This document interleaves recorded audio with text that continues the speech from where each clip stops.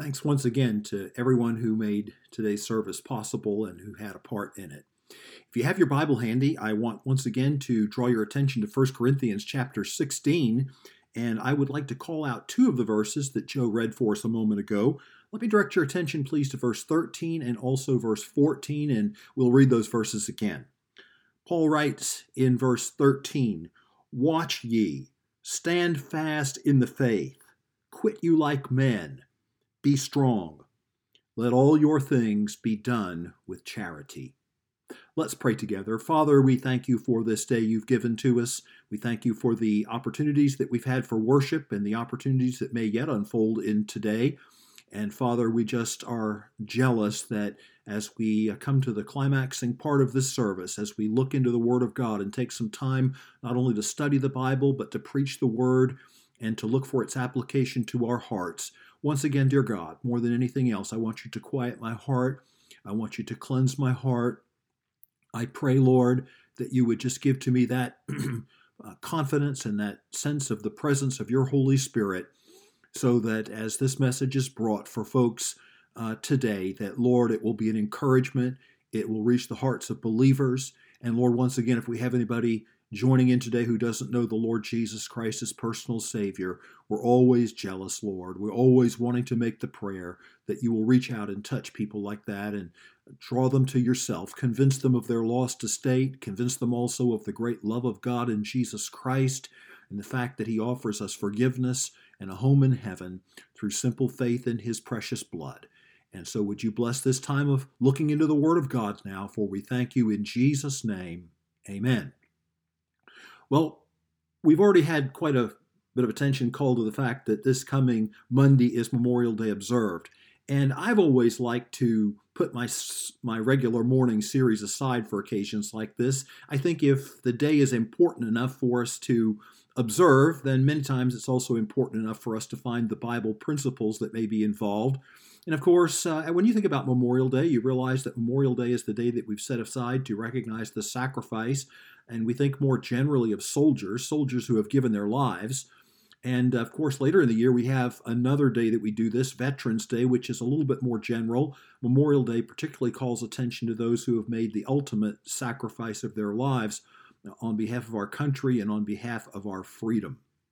And so today, I wanted to call your attention to some verses that stuck out to me recently, the ones that we read there in 1 Corinthians chapter 16.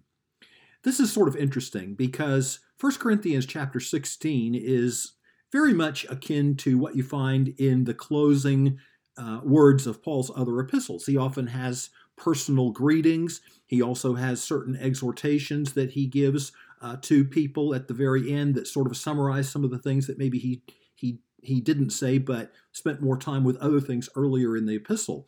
What particularly draws me to this in favor of today's message for Memorial Day is the way in which the four commands of verse number 14 seem to have, or verse number 13 rather, seem to have almost a military flavor, almost a military crispness and precision to them. And the words themselves have a bit of that flavor. Take a look at the verse again. Boom, boom, boom, boom. Four things quickly, sharply, precisely, and to the point. Watch ye, stand fast in the faith, quit you like men, be strong. And you can right away see how those would lend themselves to kind of the crispness of someone giving orders, and they actually have a military flavor to them because those things are particularly important in the life of a soldier. Those particular exhortations are. What's especially interesting is when you get to verse 14, however, and Paul maybe surprises us because right on the heels of something like what we saw in verse 13, we see verse 14 where it says, "Let all your things be done with charity." And so he brings up the subject of Christian love. And now when you blend all of this together, you get the distinctly Christian soldier. Let all your things be done with charity or love. And it's a thing that flavors or is meant to flavor the whole. Many of us, I think, we get up in the morning and we enjoy a morning cup of coffee, perhaps not everyone. I don't know about you, but I don't drink my coffee black. I like it with some cream and I like it with some sugar as well. And many people have developed a taste for coffee that's black, But if you think about this, coffee that's black is bitter. And we develop maybe a taste for it, but it's bitter. When you put something sweet with it, a sweetener or sugar or something of this nature, then that sugar pervades the whole and gives it a sweet taste that we also enjoy. This is what you should think of verse 14 as doing. So this is really interesting, and I hope I'll be able to do a great job this morning in the message of getting these thoughts across to you in such a way that they'll be appropriate for the Memorial Day weekend as we think about that, and also be appropriate for our Christian lives. Now, I've entitled the message today, Stand Fast, and the way that I would like to develop this for you is I want to look at these particular words, be sure we understand them correctly. Then I want to see how they were uniquely appropriate for situations that were going on in the Corinthian church. And then, of course, we just simply want to take it a step further, because if these situations were going on in the Corinthian church and the Holy Spirit felt it was important enough for Paul to be inspired to write this letter to us, then we can be certain that there's an applicability to local churches today. And so we're going to look at all 5 of these, so we can't take a lot of time on any one in particular, but we'll start with verse 13 and the 4 commands that are there that have that sort of sharp crispness of almost a military flavor and bearing to them. First of all, I've entitled what we find at the opening of verse 13, watch ye, as stay awake. Watch ye. Now, the word that you find here in the original language is most frequently translated in the New Testament exactly as you find it here in verse 13, watch or be watchful. I like the idea of stay awake because it's the same thing, but has a way of kind of getting us to realize the importance of what's going on because of what can happen if we don't. We don't want to be asleep at the switch, and we sort of know the background of that expression as well. But certainly when you think about a soldier for a moment who's on sentry duty, how important it is for him to be watchful. If he's not watchful, it can have dire consequences. And so sometimes we think about it in a context like that. Other times we can be more general and just think about the importance of being watchful or staying awake to the concepts of situational or operational awareness. Now, sometimes you hear those terms being used, and they have a particular relevance to military context, but they can also be more general. Do we know exactly what that is? Well, you often hear those terms, and there's an interesting and very helpful non-technical definition of what situational awareness is. It's basically this: knowing what is going on around us. Now, have you ever thought about how important knowing what is going on around us is? Let's take another example for a moment. You're driving along, you have your cell phone in your car, and you hear the signal that you've received a text message. Or you're driving along and your cell phone rings. Well, what's your first impulse? You know you're not supposed to text while you're driving, of course, because that has dire consequences. But I'll tell you what I found, and I can't speak for you, but I've certainly found this to be true. The moment you take your eyes off the road to look down at where your phone is and to grab it, or to even just glance ever so quickly to see what the text message might say and whether or not it's important that you need to pull over and answer the message at that time, there's that momentary lack of situational awareness. I know when I have done this in the past, it has made my wife very nervous, and I have seen times where that momentary distraction has great risk attached to it. So this is another way of thinking about how important our situational awareness is as Christians, our operational awareness. I like the way that one particular secular writer put it when he said this: we can often deceive ourselves into thinking that we know what is really going on around us. Operational awareness is a constant exercise. It is never a one and done achievement. It requires continuous observation, analysis, and attention. Let's bring to bear for another example or illustration or story for just a moment, just to see how important that really is. Think back in Pennsylvania history to the Johnstown flood, which occurred in 1889. And I'm sure many of you have some familiarity with that. Maybe you visited the site, maybe you've seen some of the films and done some reading about this. I find it fascinating. But you know, in the aftermath of that, to the residents of Johnstown, many of them were convinced, and even around the nation from the stories in the press, that the blame lay solely at the feet of men like Andrew Carnegie and Henry Clay Frick, and other wealthy and prominent members of the Pittsburgh businessmen who were members of the South Fork Fishing and Hunting Club that owned the dam. And many people felt that they were responsible for the collapse. But you know, beloved, in many of these situations, there's plenty of blame to go around, and that's certainly true here because that South Fork Dam had problems. It had actually given away partially before in 1862. Then you come to the 17 years later, to the year 1879, the year that the directors purchased the reservoir and the lands along its shore for wealthy Pittsburgh families to have a summer retreat, a place for a summer retreat. At that point, the dam had a 4-foot bulge in the middle. Not only that, but it also lacked discharge pipes at the bottom so that excess water accumulating in the reservoir could be drained away and thereby lessen the pressure and the impact to the dam. And so much of it really was attributable to the all too common attitude of, well, sure, it might give way someday, it might flood the city someday, but floods are common occurrences in Johnstown, and the dam probably would not break in their lifetimes. Well, it's so easy to become like that in our Christianity, isn't it?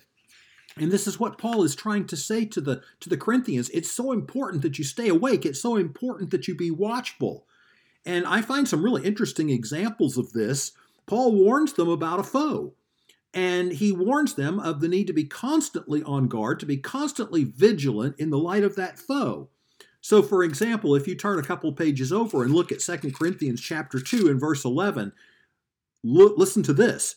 He says, "Lest Satan should get an advantage of us, for we are not ignorant of his devices." Are we on guard each day? Do we realize that we have a foe, an adversary? Paul was trying to say to the people at Corinth, listen, you need to wake up about how you're handling this situation. If you look at the context there with this brother who was in sin, you had to discipline him. But if you're not careful to extend forgiveness of him, then Satan will take advantage of that and we'll have another problem in the church. And this is what he's referring to when he says we're not ignorant of his devices. But it seemed like they weren't very well attuned to that because Paul had to warn them about it. Otherwise, Satan would get an advantage if they didn't extend forgiveness to the man once he repented. He has to warn them again about the evil one. When you turn over to 2 Corinthians chapter 11 and verse 3, listen to this. He says, "But I fear, lest by any means, as the serpent beguiled Eve through his subtlety, so your mind should be corrupted from the simplicity that is in Christ." And once again, he warns them about Satan. And beloved, I have to tell you, I think probably many times we go through the day, we get up in the morning, we're lackadaisical about our Christianity. We don't realize that we have a foe, that we have an adversary. It would be a totally different affair whatsoever if you knew that someone had taken a contract out, a killer had taken a contract out to have you killed. Well, when you went out in the morning, you'd be plenty aware. You'd be plenty situationally aware. You'd be plenty operationally aware. And yet spiritually, the same thing is really true. And one of my favorite verses along this line is 1 Peter chapter 5, verse 8. And Peter says the exact thing. Be sober, be vigilant. And there's the word. Be vigilant, be watchful, stay awake. Because your adversary, the devil, as a roaring lion, walketh about, seeking whom ye may devour. What one of us would not be careful if we were walking through the woods and we knew that the place had poisonous snakes like rattlesnakes or copperheads or something like that? What one of us wouldn't be looking down to be sure that we knew where we were putting our feet down and that we weren't going to step on a poisonous snake? But yet we pursue our Christian life as if everything was roses, as if there were never any problems, as if the devil were not always constantly seeking to create problems both in our churches and in our own personal lives. So the first command that he gives is stay awake. It's important spiritually to be operationally and situationally aware and to stay awake. Let's look at the second one. We have to hasten. Verse number 13, he says, secondly, stand fast in the faith. And I like to call this remain steadfast. Now, stand is a great translation of the word because it can be used literally. So in other words, you might decide that you're going to plant your feet in a certain position and stand there. And that would be, the word is sometimes used that way. However, in this context, it's used figuratively. That is, it's used spiritually, in the spiritual sense of the term. That is, that we need to take a stand and we need to maintain that. We need to remain steadfast. And Paul tells us that the connotation of this, the context of this is spiritual, because he tells us the sphere, and it's not this physical realm, it's the spiritual. He says there, if you look at your text, stand fast in the faith. So the application is spiritual. We need to remain steadfast in the faith. Well, faith is constantly under attack. Did you realize that? Do you realize that the faith, is under attack today? And again, many times we're just unaware of these things. We don't think about these things, and we don't realize that problems can occur when we're not vigilant and watchful and determined to remain steadfast in our commitment to the Word of God. It was certainly true at Corinth.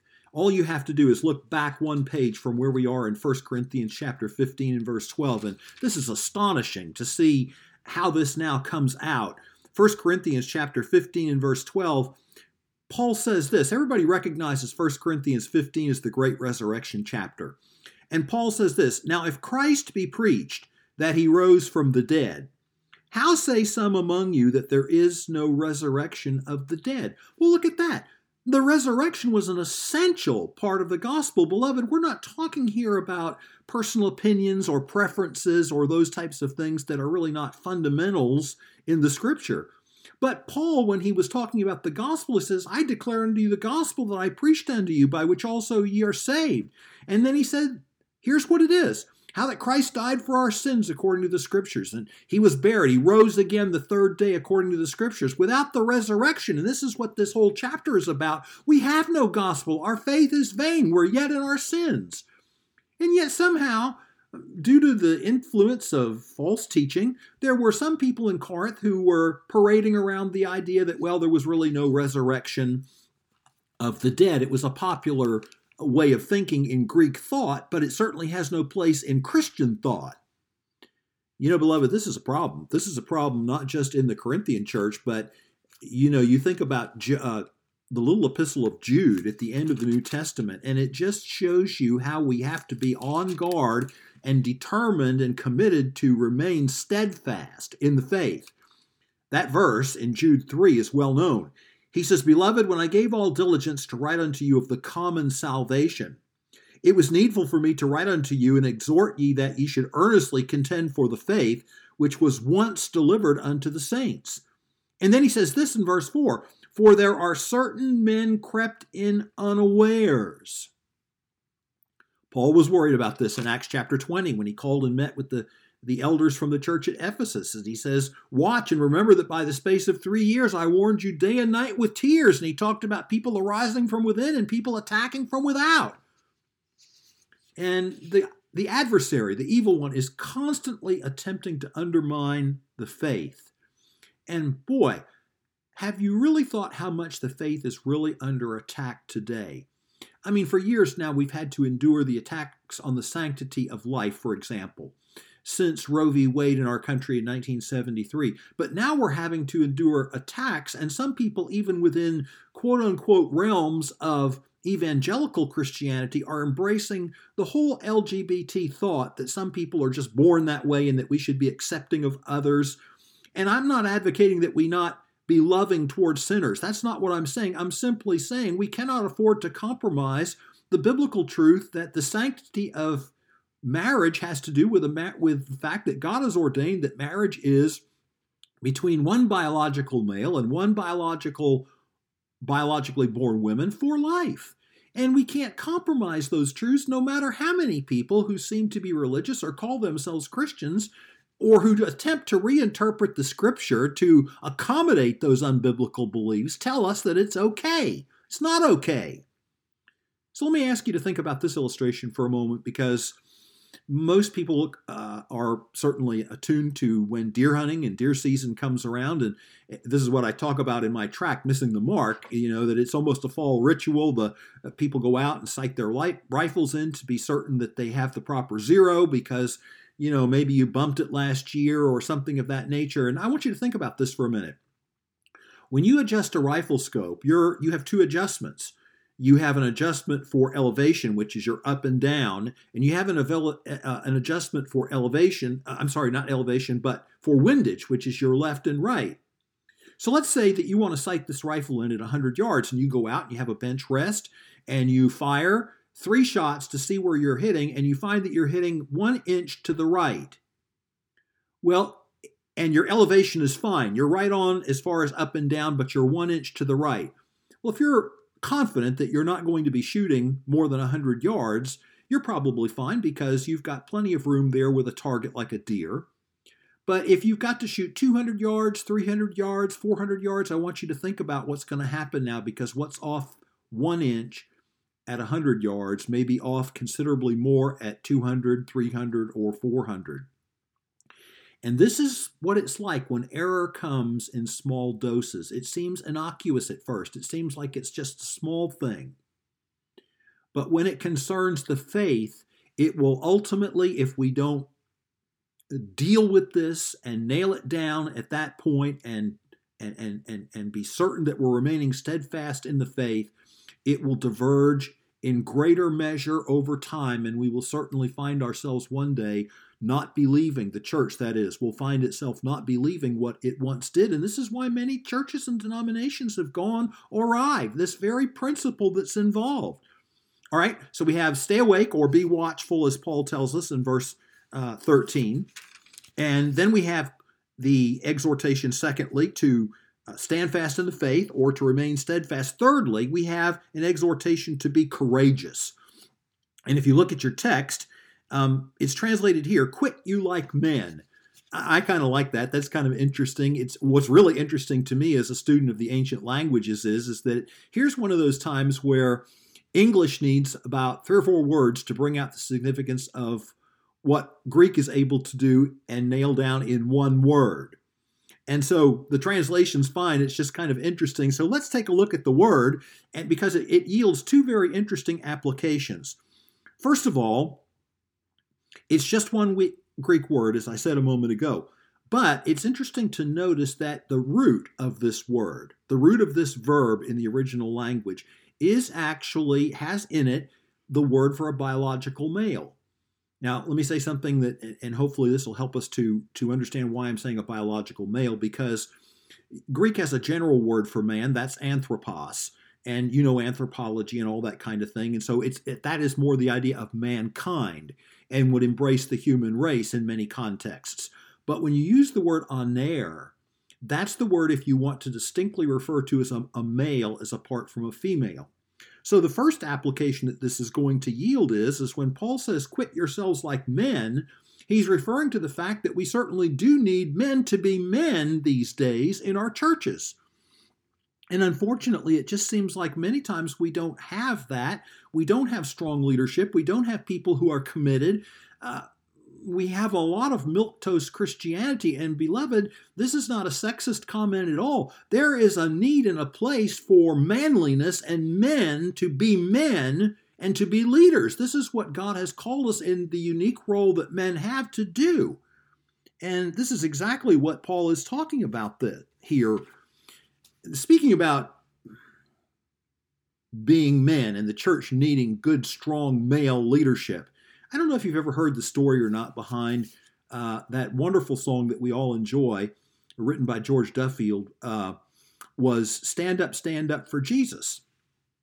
And the second stanza really gets to the point that I'm trying to make now. Stand up for Jesus, the trumpet call obey, forth to the mighty conflict in this his glorious day. Ye that are men, and we sang in the beginning, rise up, O men of God. Ye that are men, now serve him against unnumbered foes. Let courage rise with danger and strength to strength oppose. Well, there's a really interesting story behind what happened here, because it was inspired by a minister by the name of Dudley Tyng, and it was really sort of inspired by his dying words or his dying request. He was a young preacher in Philadelphia in the 1800s, so right in our own state. And in addition to starting a church there, Dudley Tyng and other ministers were involved in preaching revivals there with the YMCA. People would come during lunch and then they would preach. And in March of 1858, Dudley Ting, in addition to founding a church, he was involved in all of this, but he preached a rousing sermon to 500 young men at the YMCA, and there were over 1,000 professions of faith. He was reported to have said, "I would rather give this right arm and have it amputated at the trunk than that I should come short of my duty to you in delivering God's message." Boy, that's someone who's certainly portraying this role. Well, only a few days later, Dudley Ting went to the barn. He wanted to see how the mule was doing. The mule was hooked up to a machine that was shelling corn. Somehow his sleeve got caught in the machine. His arm got drawn into the machine, to the cogs of the wheel, and it was badly maimed. And he actually passed away the week following from this terrible injury. Well, before he died, he was asked if he had any message for his fellow ministers in Philadelphia at the time of these revival meetings at the YMCA. And this is what he said: "Tell them, let us all stand up for Jesus." And his fellow minister, colleague, and friend, Dr. George Duffield, was so inspired by those words that he wrote that hymn, stand up for Jesus. And as I say, it has that particular appeal in stanza number 2, "Ye that are men now serve him against unnumbered foes." So our first application here is there's very definitely a need for strong male leadership today, and the church often lacks it. At the same point, though, that's certainly not all that's involved, and it doesn't leave the ladies out, because then you come to the more general idea that's involved in this, and that general idea is simply courage. And that's why I've entitled my third point here, "We need to be courageous." You know, it takes a lot of courage to deal sometimes with situations in churches. Relating this now to the church at Corinth, they had a situation that you talk about needing courage. 1 Corinthians chapter 5 and verse 2 tells us about this, that verse 1 says, "It is commonly reported among you that there is fornication, and such fornication as is not so much named among the Gentiles, that one should have his father's wife." And Paul says, "And ye are puffed up, and have not rather mourned, that he that hath done this deed might be taken away from among you." Wow, there's a subject nobody likes to talk about today, church discipline. It takes a lot of courage to do something like that. It's a lot easier just to try to avoid it, just to try to sweep it under the carpet. And too often this goes on in our churches where we're not willing to really take a scriptural position when we should on an issue, and we compromise, and then it just causes ultimately long-range harm to the church. But the courage is not just necessary on the part of male leadership. The courage is necessary on everyone in the church, all the members of the church, because they have to support biblical action, and they have to want the church to maintain a biblical stance. And so it's interesting how all these things dovetail together. Just think about this. Stay awake and remain steadfast. And then he says to be courageous. Well, it takes courage to remain steadfast in the faith. These things all sort of fall one right after the other. They're all integrated. They're all necessary. And finally, in verse number 13, that is, the fourth of these very crisp, precise commands with this little bit of a military bearing and flavor is the last one, where it says, "Be strong." Look at your verse. That's exactly how it's rendered, is to be strong. Well, the root meaning of this word is force or might. And you can have force or might in the physical realm, but again, the application of this exhortation is spiritual, because God is not so much concerned here about telling the church at Corinth to have bodybuilders in the physical sense. He's more concerned that they have bodybuilders in the spiritual sense. Now think about that. Nothing wrong with going to the gym, nothing wrong with keeping yourself in shape. And there are a lot of people who do that and take a great deal of pride in it. I wonder if we give as much attention to building the body as the spiritual body, the church. Whether we think of us as individual members, our own personal walk with the Lord, our own personal lives, or whether we think about the kind of preaching and the kind of things that we do in the church that are designed to build up the body, because this is this is the second of the two great things that are the job of the church. We are number one, to evangelize the lost. We are number two, to build up the saints. This is what to edify means. And we do this through the Word of God. And it's important to give diligence to the Word of God. It's important to be, as I brought you a message a number of weeks ago now, it's important to be good Bereans, to be strong in the faith, and to have spiritual power and spiritual strength. Well, how do we do this?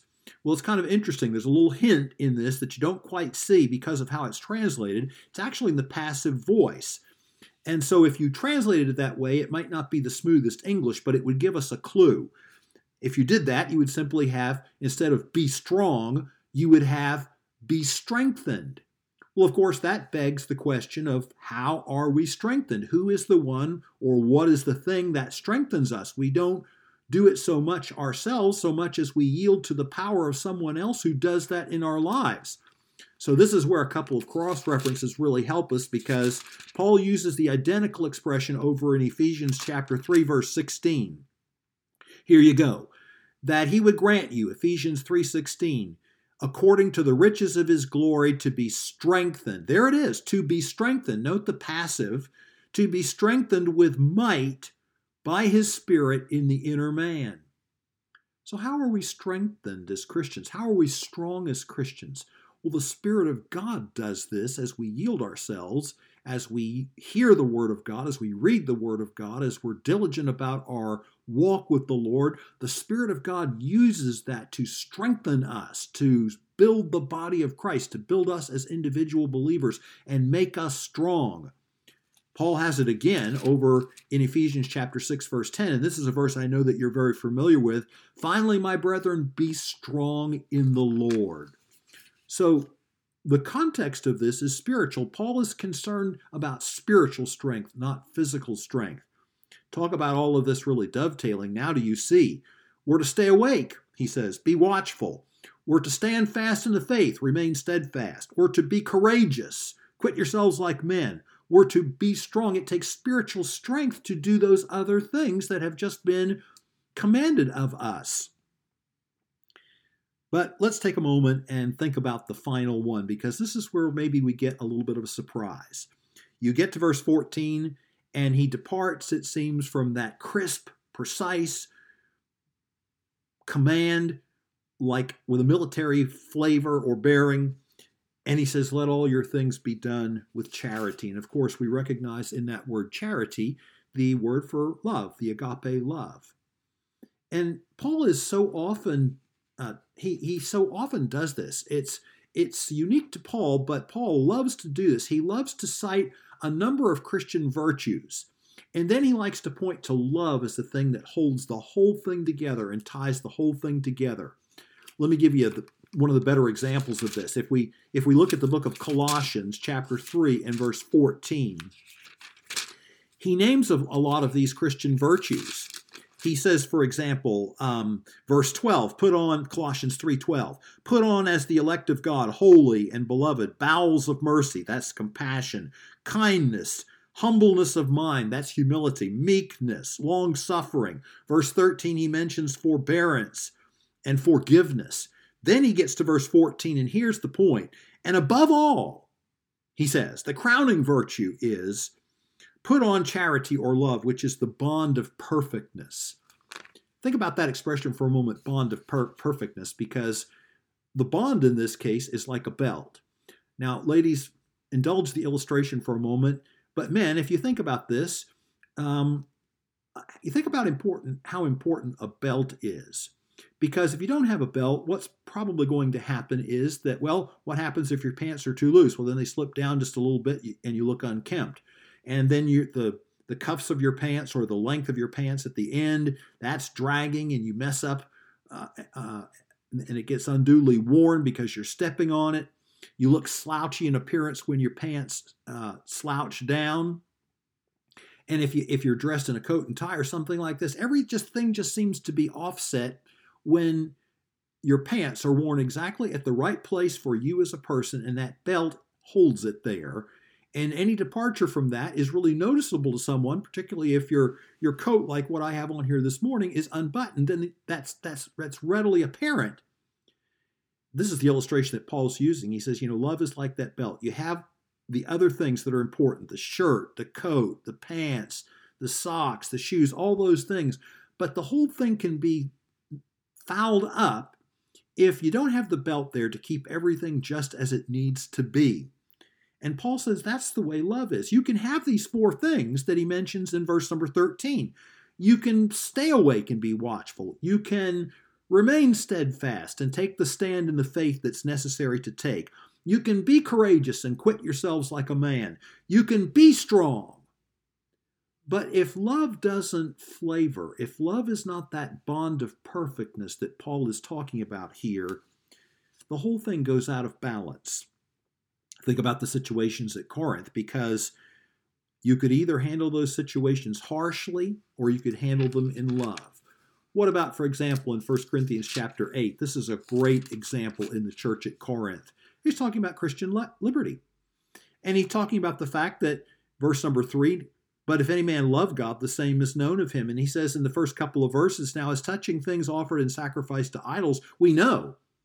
We have all knowledge. But he says, knowledge puffeth up, but charity edifieth. And if any man think that he knoweth anything, he knoweth nothing, yet as he ought to know. So what's he really saying? He's saying, well, we know that the idol is nothing. So really, we know that it would not be wrong to eat this meat because there's really no idol. But he says that doesn't take into account the weaker brother. That doesn't take into account the person for whom that's a stumbling block. Maybe they have a background in that, and that's just offensive to them. It seems like you're endorsing the idol. And Paul says, if meat make brother to offend, I will eat no meat while the world standeth. This is charity, beloved. You can use your knowledge in such a way that it's harsh, or you can use your knowledge in such a way that it's tempered and governed by love, and that makes you a true Christian when you do that. Or there's another example over in 2 Corinthians chapter 2, and I mentioned this one earlier, but this is about that brother that they had to deal with in 1 Corinthians chapter 5, and apparently he repented. And now they need to be forgiving to him, because Paul says in verse 8 of chapter 2, wherefore I beseech you that ye would confirm your love toward him. For to this end also did I write, that I might know the proof of you, whether ye be obedient in all things. To whom ye forgive anything, I forgive also. And how often this creates problems in churches. There's a problem and we deal with it harshly. Now, Paul called for strong measures concerning that person. Discipline was necessary. But once he repented, it was also just as important, just as necessary for the body to extend forgiveness to him and to receive him back. And ask yourself, how often do those things really happen? How often does love really govern what we do? Or how often do we go in with guns blazing and we end up being harsh, and we don't convince people of the fact that our heart is really in the right place? Oh, we've done the right thing, but have we done it in the right way? That's kind of the point. There are a lot of people who have brought out this delicate balance and relationship between truth and love. And I have a couple of things I'd like to give you. For example, Warren Wiersbe had this quotation: truth without love is brutality. Get that. Truth without love is brutality, and love without truth is hypocrisy. Someone else put it this way: truth may be vital, but without love it is also unbearable. Or another Christian pastor put it this way: truth without love is mean. Love is mean. Truth without love is mean. Love without truth is meaningless. Or here's a fourth one: love without truth is sentimentality. It supports and affirms us, but keeps us in denial about our flaws. Truth without love is harshness. It gives us information, but in such a way that we cannot really hear it. And I want to ask you to think about that for a moment. How often that's true? How often have we gone in, as I said, and we've told people what they needed to hear, but our manner and our spirit was in such a way that God could not bless that, and they couldn't receive it because they felt like we were being overbearing and harsh with them. It's a delicate balance, beloved, and this is the genius of this, because you have those boom, boom, boom, boom, 4 crisp commands in verse number 13. And then you have verse 14 that comes along and says, you know what? The whole thing needs to be seasoned and flavored with Christian love. And if you do that, now you have the Christian soldier. You don't just have the secular soldier, you have the Christian soldier. So when we think about Memorial Day, our thoughts are drawn to soldiers. And if you think about the spiritual application of that, our responsibility is to be the proper Christian soldier. And I just am amazed at how in these 2 quick verses, in 1 Corinthians 16, 13 and 14, Paul puts this all together. I hope you'll think about that this particular Memorial Day. It's a wonderful thing to live in a land like America where we have freedom, and to contemplate the sacrifice that people have made, how much they have loved our country in order to do that. Make no mistake about it, being a Christian soldier also requires duty and sacrifice, and that, of course, brings us to love. Just think about Romans 5, verses 6 through 8 for a moment. For when we were without strength, in due time Christ died for the ungodly. For scarcely for a righteous man will one die, yet peradventure for a good man some would even dare to die. But God commended or demonstrated his own love toward us, in that while we were yet sinners, Christ died for us. The ultimate sacrifice, the Lord Jesus Christ on the cross of Calvary, was motivated by the ultimate love. God demonstrated his love toward us, in that while we were yet sinners, Christ died for us. The ultimate sacrifice involved the ultimate love. And oh God, we pray today, as we contemplate these ideas, that you will give us the wisdom to understand just how important it is to blend duty and love together in the way that Paul gives us guidance here. Lord, as tomorrow we have an observed holiday, we think about Memorial Day, we think about the soldiers who loved country and loved duty enough to die for us to have the freedoms that we have today. We thank you for this. We thank you for this heritage. And even beyond that, we thank you for Jesus Christ, who loved us so much that he gave himself for us. And now we have the prospect of freedom, spiritual freedom, through his shed blood on the cross of Calvary. May our hearts well up in gratitude, thanksgiving, and praise for all that you've done for us. And Lord, I humbly pray once again that you will use this message that I've brought today to be an encouragement and a help to folks. For I pray these things in Jesus' name. Amen. May the Lord bless you. Thank you so much for joining us today. And may God give you a great day tomorrow, Memorial Day.